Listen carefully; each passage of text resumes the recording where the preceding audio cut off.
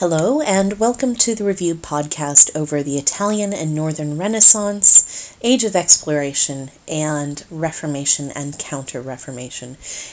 I would suggest that you make an effort to have your study guide in front of you. If you don't have a copy, please go to the blog and download a copy now. Firstly, I will not be going over every one of the terms listed on this review sheet. I don't have the time to do so in great depth today. However, I will hit some of the big issues. So, let's go ahead and get started. The Renaissance, first of all, you ought to be able to identify what the term Renaissance means.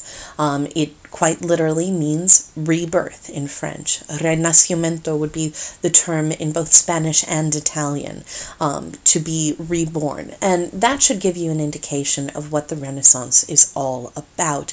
It is not entirely new. It is a return to thinking about the world in classical ways, recognizing the power and the importance of the individual, looking at the achievements of humanity as significant and worthwhile. This is a significant shift in the way that the world had been working in Western Europe during the Middle Ages. If you remember the Middle Ages, we were talking about feudal political systems, manorialism as the dominant economic form.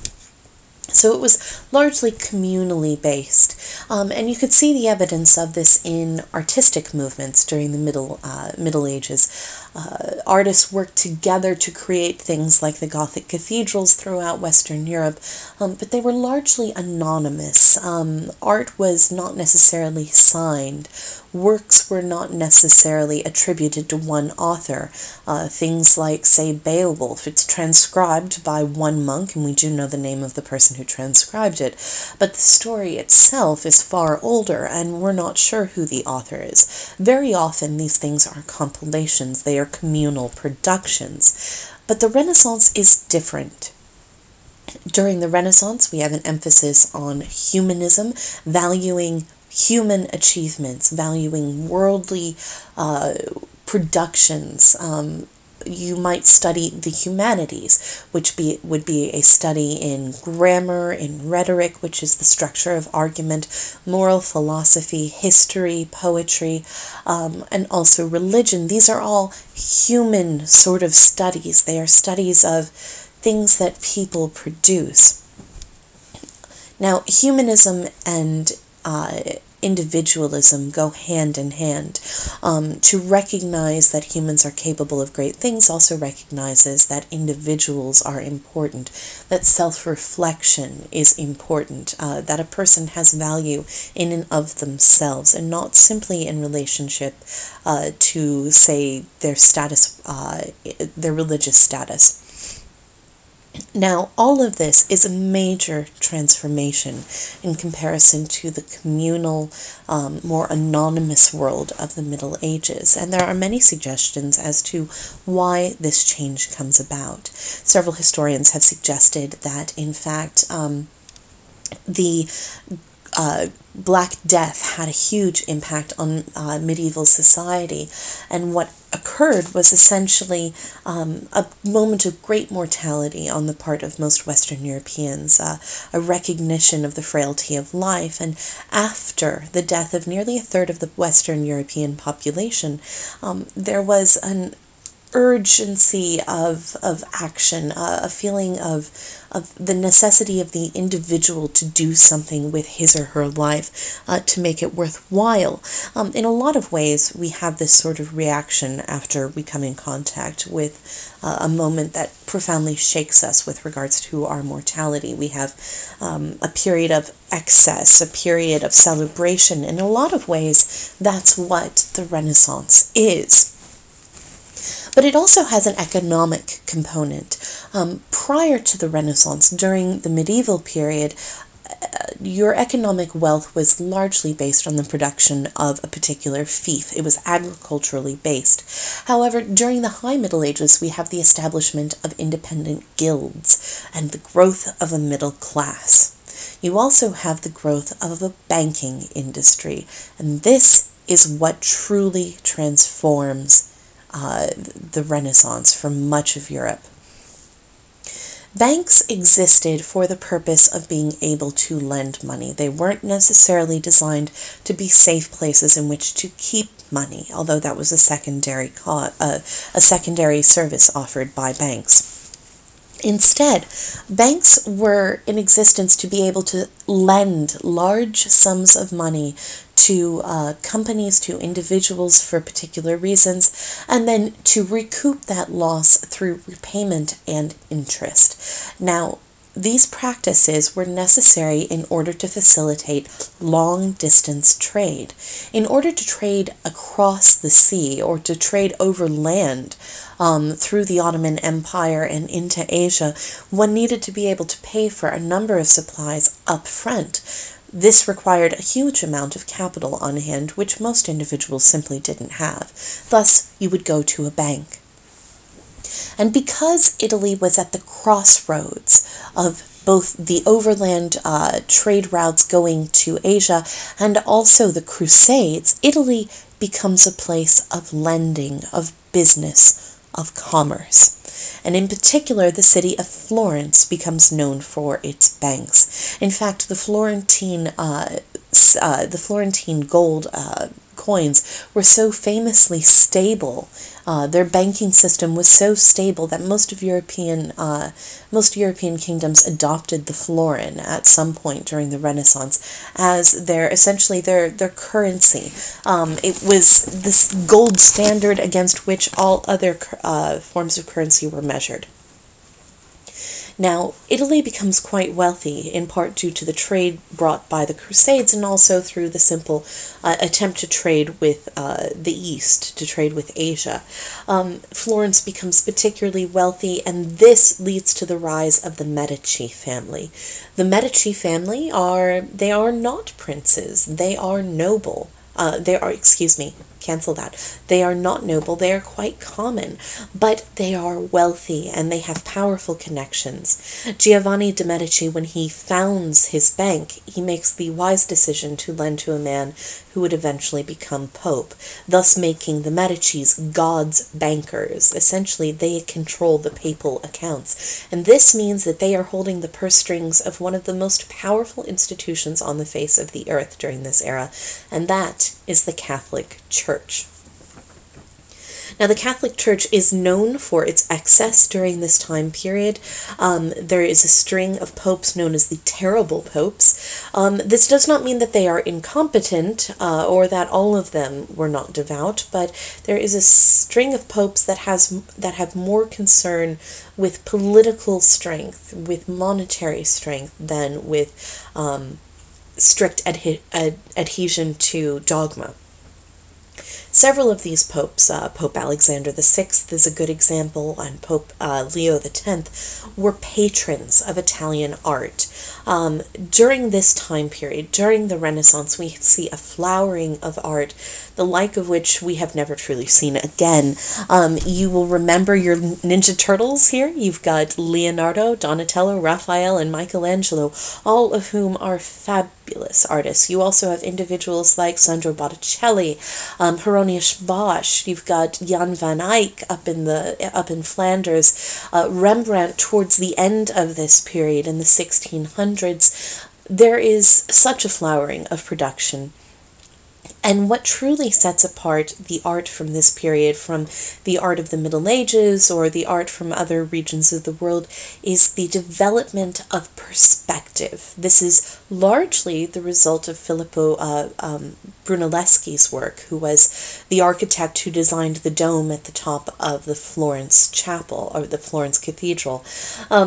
Brunelleschi understood how to create the illusion of 3 dimensions on a 2-dimensional canvas. This involves the technique of using a vanishing point, the point to which all horizontal lines should lead. This gives the illusion that things in the back of the canvas or in the back of the plane are further away than things that are represented larger. Things that are larger are closer to the viewer. This sounds very obvious to us, but it truly revolutionizes art. Beyond this, beyond perspective, you also have the betterment of the understanding of the human body. This is largely due to the work of individuals such as Leonardo da Vinci and Michelangelo, both of whom, we feel fairly certain, attended illegal autopsies of corpses, thus allowing them to have a better idea as to how the body works. Being able to understand how the body actually functions and how it is all put together meant that the musculature that they demonstrated in their statues as well as in their portraiture was terribly accurate. But beyond being beautiful, it was also useful. Leonardo da Vinci recorded some of the earliest and most accurate drawings to date of a fetus in his mother's womb prior to birth. While this is a somewhat gruesome sight for us to see, and very sad to consider that it was obtained through dissection, it was also terribly useful to students of biology to actually understand what was going on during childbirth, how the child lay in the womb, how it should be turned prior to delivery in order for it to be a safe delivery. All of these things were not necessarily known to most doctors because autopsies were prohibited during this time by the church. There are strong conflicts between thinkers and scientists and artists and the church at this point in time. You will remember Michelangelo's rather pointed critiques of the church and less than serious depictions of religious matter in both his paintings of the Sistine Chapel and the Last Judgment. All of these things are terribly important, but we don't want to get too far away from some of the intellectual movements. Again, please remember your isms: humanism, individualism, capitalism. We are moving into an early modern period, a period in which there is the adoption of capitalism, where you have the ability of individuals to make a profit for themselves without the intervention of the state or any higher authority. This allows for the development of non-noble people becoming quite wealthy and therefore quite powerful. Another major transformation of Renaissance society is due largely to the use of Gutenberg's printing press. Now, what made Gutenberg's printing press unique, because there had been printing presses in existence prior to this, is the use of movable type. By having individual stamps, essentially, that could be moved about in order to form new plates of text, with relative speed, Gutenberg's printing press allowed him to print copies of books in numbers that had been unheard of before. Whereas a hand-copied version of the Bible would be produced very, very, very slowly, Gutenberg was able to print copies of the Bible at a speed that allowed them to be relatively cheap for the time. Now, granted, a copy of a Gutenberg Bible cost in the day 30 florins of gold, which was 3 times what the average clerk would make in an entire year. However, it was far more reasonable than the 10 to 12 florins that a hand-copied version of the Bible would cost. So, everything in perspective.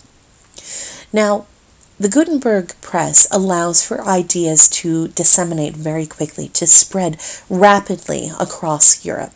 All of the ideas of the humanists, Erasmus, Petrarch, great philosophers of their time are being spread on the printing press, as well as the ideas of people who are unhappy with the Catholic Church.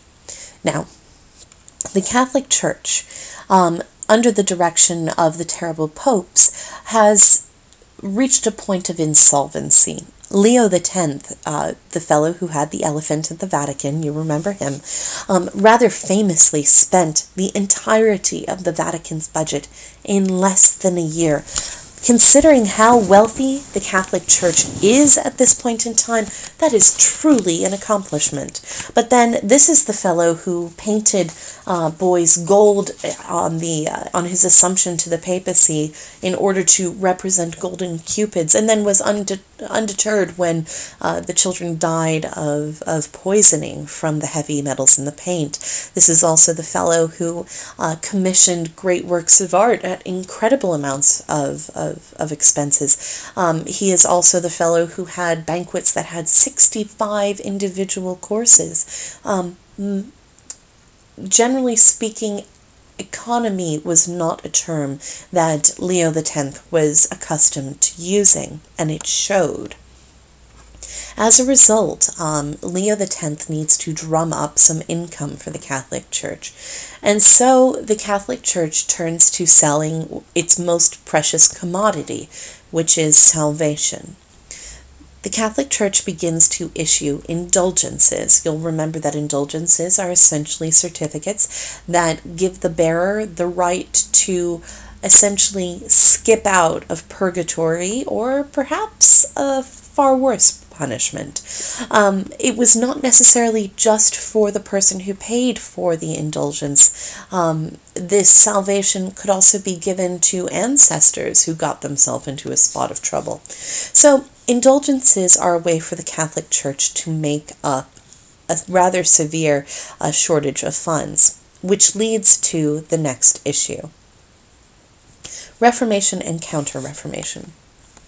Indulgences are truly the breaking point. Now, there have been many problems and abuses with the power structure of the Catholic Church going on for many years at this point in time, but indulgences are, for many people, the truly distressing aspect. For Martin Luther, who was a monk in the Catholic Church, this is truly his breaking point. Martin Luther meditates on the question of whether or not it's right for the church to sell indulgences, as well as a number of other theological points, and he comes to the conclusion that the church is wrong.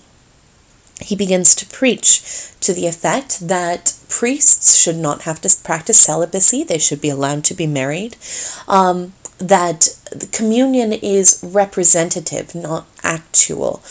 So the bread and the wine involved in communion is symbolic, not truly the blood and flesh of Christ, whereas Catholics believe in something called transubstantiation, where at communion, at the moment of communion, the wine and the bread truly become the blood and body of Christ. This was a point of theological difference for Martin Luther. Beyond that, he also becomes convinced that individuals have the capacity to study the Bible for themselves without the aid or interpretation of a priest. This means, however, that the Bibles will need to be written in a language that most people can read, which is not Latin. They should be written in vernacular languages. Now, all of these things are rather controversial in and of themselves. However, when Martin Luther synthesizes all of these ideas and writes them down on a document called the 95 Theses, and then posts it on a door to a church in Germany, this is drawing some serious attention to a protest movement. Followers of Martin Luther and other breakaway sects from the Catholic Church are known as Protestants. Martin Luther's followers become Lutherans, and they do have some of the same rights and beliefs as the Catholic Church. But the major difference is that for Protestants, indulgences are not acceptable. Individuals can read and interpret the Bible on their own without the aid of priests. Beyond this, priests should be able to marry. In addition to this, the Pope is unnecessary. And perhaps most controversial, there is the idea that a person might achieve salvation solely through faith, and not through faith and good works. All of these aspects are very, very controversial, but they do attract their share of followers. A fellow in Switzerland by the name of John Calvin will develop his own breakaway form of Protestantism. It has many of the same elements of Lutheranism, but it adds something new, the idea of predestination, this idea that God has already seen every choice a person will make in his or her lives, and that therefore there is no such thing as free will. Now, This is the initial Protestant Reformation. You'll remember that the English Reformation is not based on theological quarrels.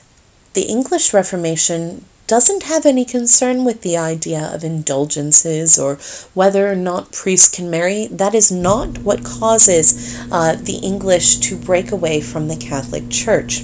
Instead, the English Reformation has everything to do with Henry VIII, the King of England, wanting a legitimate male heir. You'll remember Henry VIII is initially married to Catherine of Aragon, who is a Spanish princess. They have 6 children together, but only one lives, and that is Mary. Because Catherine is slightly older than Henry and is coming to the end of her childbearing years, Henry is becoming increasingly concerned. He petitions the Pope for an annulment, a declaration that the marriage never occurred. But the Pope, being closely tied to the Spanish throne and therefore Catherine's family, refuses to issue this annulment. Therefore, Henry VIII gets Parliament to pass something known as the Act of Supremacy. The Act of Supremacy declares that Henry VIII, not the Pope, is the leader of the Church in England. And as Henry VIII is the head of the Church, Henry can issue himself a divorce, which he does. Henry then goes on to marry Anne Boleyn, who gives him Elizabeth I. Anne Boleyn does not have any better luck giving Henry a legitimate son, and she is sadly, or not so sadly, depending on whether or not you liked her, executed. Now, you will remember that Catherine of Aragon is Catholic. Her daughter Mary is Catholic. Elizabeth is Protestant. Eventually, Henry does wind up with the legitimate male heir that he had desired. This is Edward VI. Edward VI will succeed his father as King of England, but he will only be 9 years old when he does so.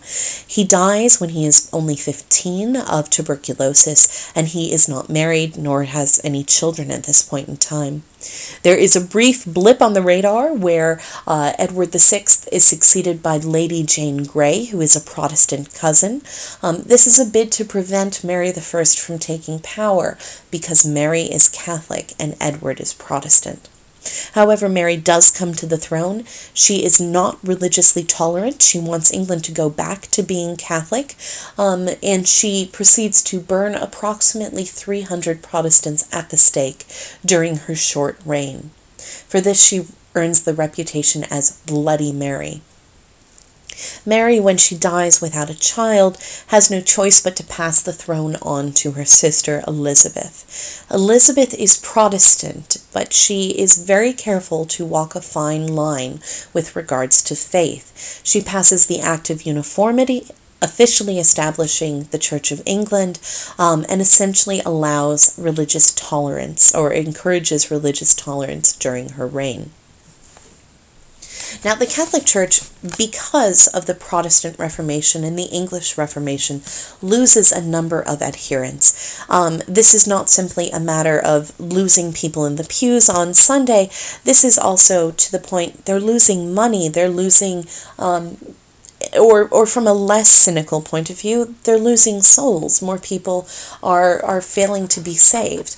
To this end, the Catholic Church finally acknowledges that it needs to address the problem of that the Reformation have made people aware of.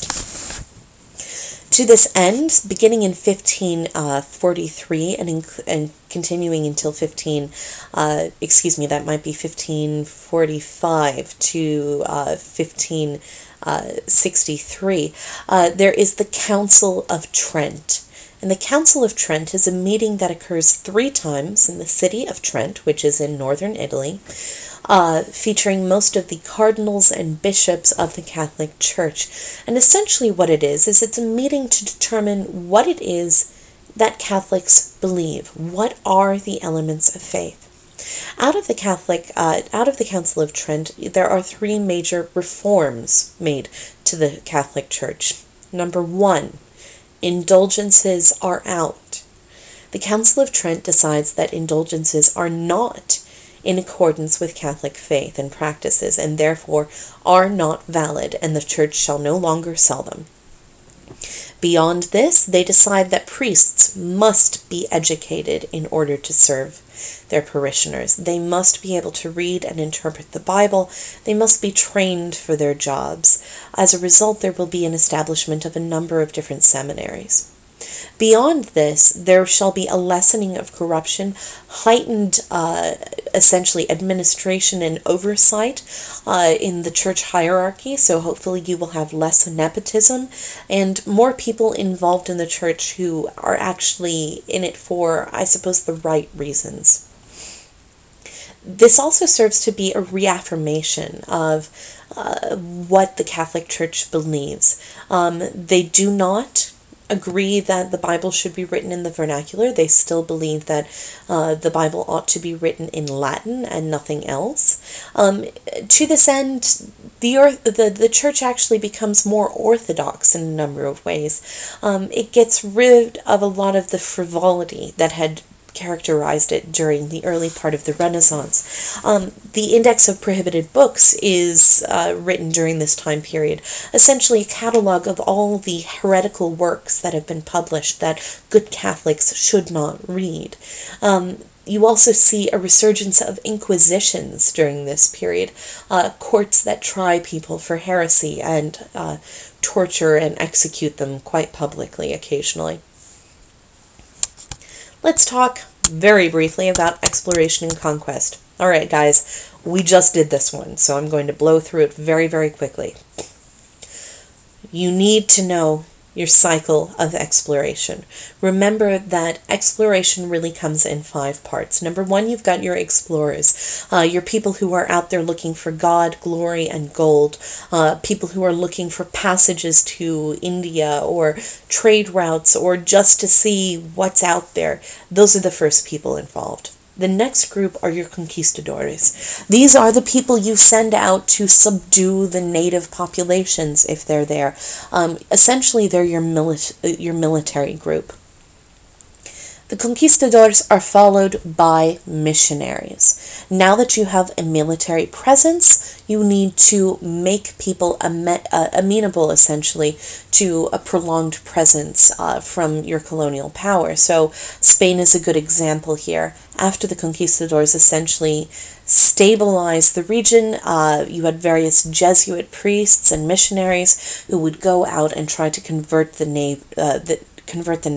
natives, to make them Catholic, to establish schools, churches, parishes, and church structure in a lot of ways mimicked government structure. Very often, churches stood in place of government, so that is established very quickly.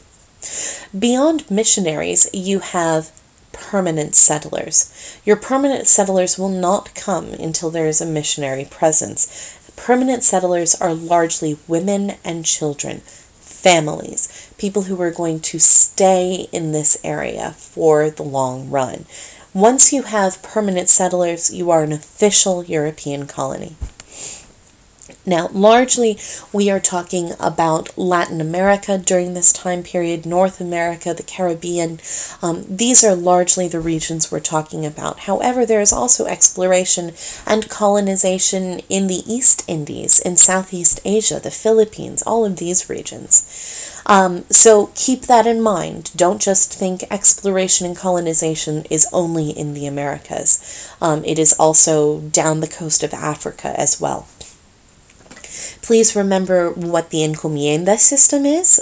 Remember, it's not just a gift of land, it's a gift of indigenous people to work that land. It was supposed to be a protective system, one that encouraged the conversion of native people to Catholicism. This may or may not have actually happened. In fact, very often the native populations that were put into these organizations into these encomiendas as protective units were horribly abused. Now, you'll remember that there is an incredible drop in the native population, about 80%, and we're talking anywhere from 40 to even double that in terms of population of the Americas at this point in time. About 40 million people, 80% of that gone in the blink of an eye, essentially, on a grand scale. That's quite amazing. Now, what this massive, essentially, genocide does is it forces, or encourages, rather, colonists to look for other sources of labor. If your encomienda system is losing its workers, there is a need to replace them somehow. And African slavery becomes something of a valid option in the eyes of many colonists during this time period. Now, there is some fancy logic going on in terms of why Africans in particular, why a race of people is more suited to slavery than another. These are largely theoretical, sort of biblical justifications. In my mind, they are nonsense. They are simply a way to explain why people feel it is okay to oppress another group. Please know what the middle passage is. Please be aware just how painful that passage would be. Make sure you understand the term triangle trade. Remember, we have firearms, textiles, and rum moving into Africa in exchange for human cargo. These people are brought across the Atlantic as slaves, largely to the Caribbean and Brazil. Brazil gets about 35% of the overall slave population. The remainder go to the Caribbean and are distributed out from there, largely into the southern United States. And from the colonies, you wind up with raw materials, particularly molasses and sugarcane, which are used to make rum. That goes back across the Atlantic to Great Britain and the rest of the European colonial powers. Please be aware of who Bartolomé de las Casas is. I have misspelled it here. That's not de las Casas. It should be plural there. My apologies. Please be aware of where the Philippines are on a map. I do want you to be able to find where they are. Let's see. Beyond that, the Council of the Indies is established to govern the American colonies. Please try to remember your caste system. I do expect you to know who is at the top, who is at the very bottom, and to be able to recognize why it either succeeded or failed. All right. Study hard, guys. Try to get some sleep, and I'll see you tomorrow.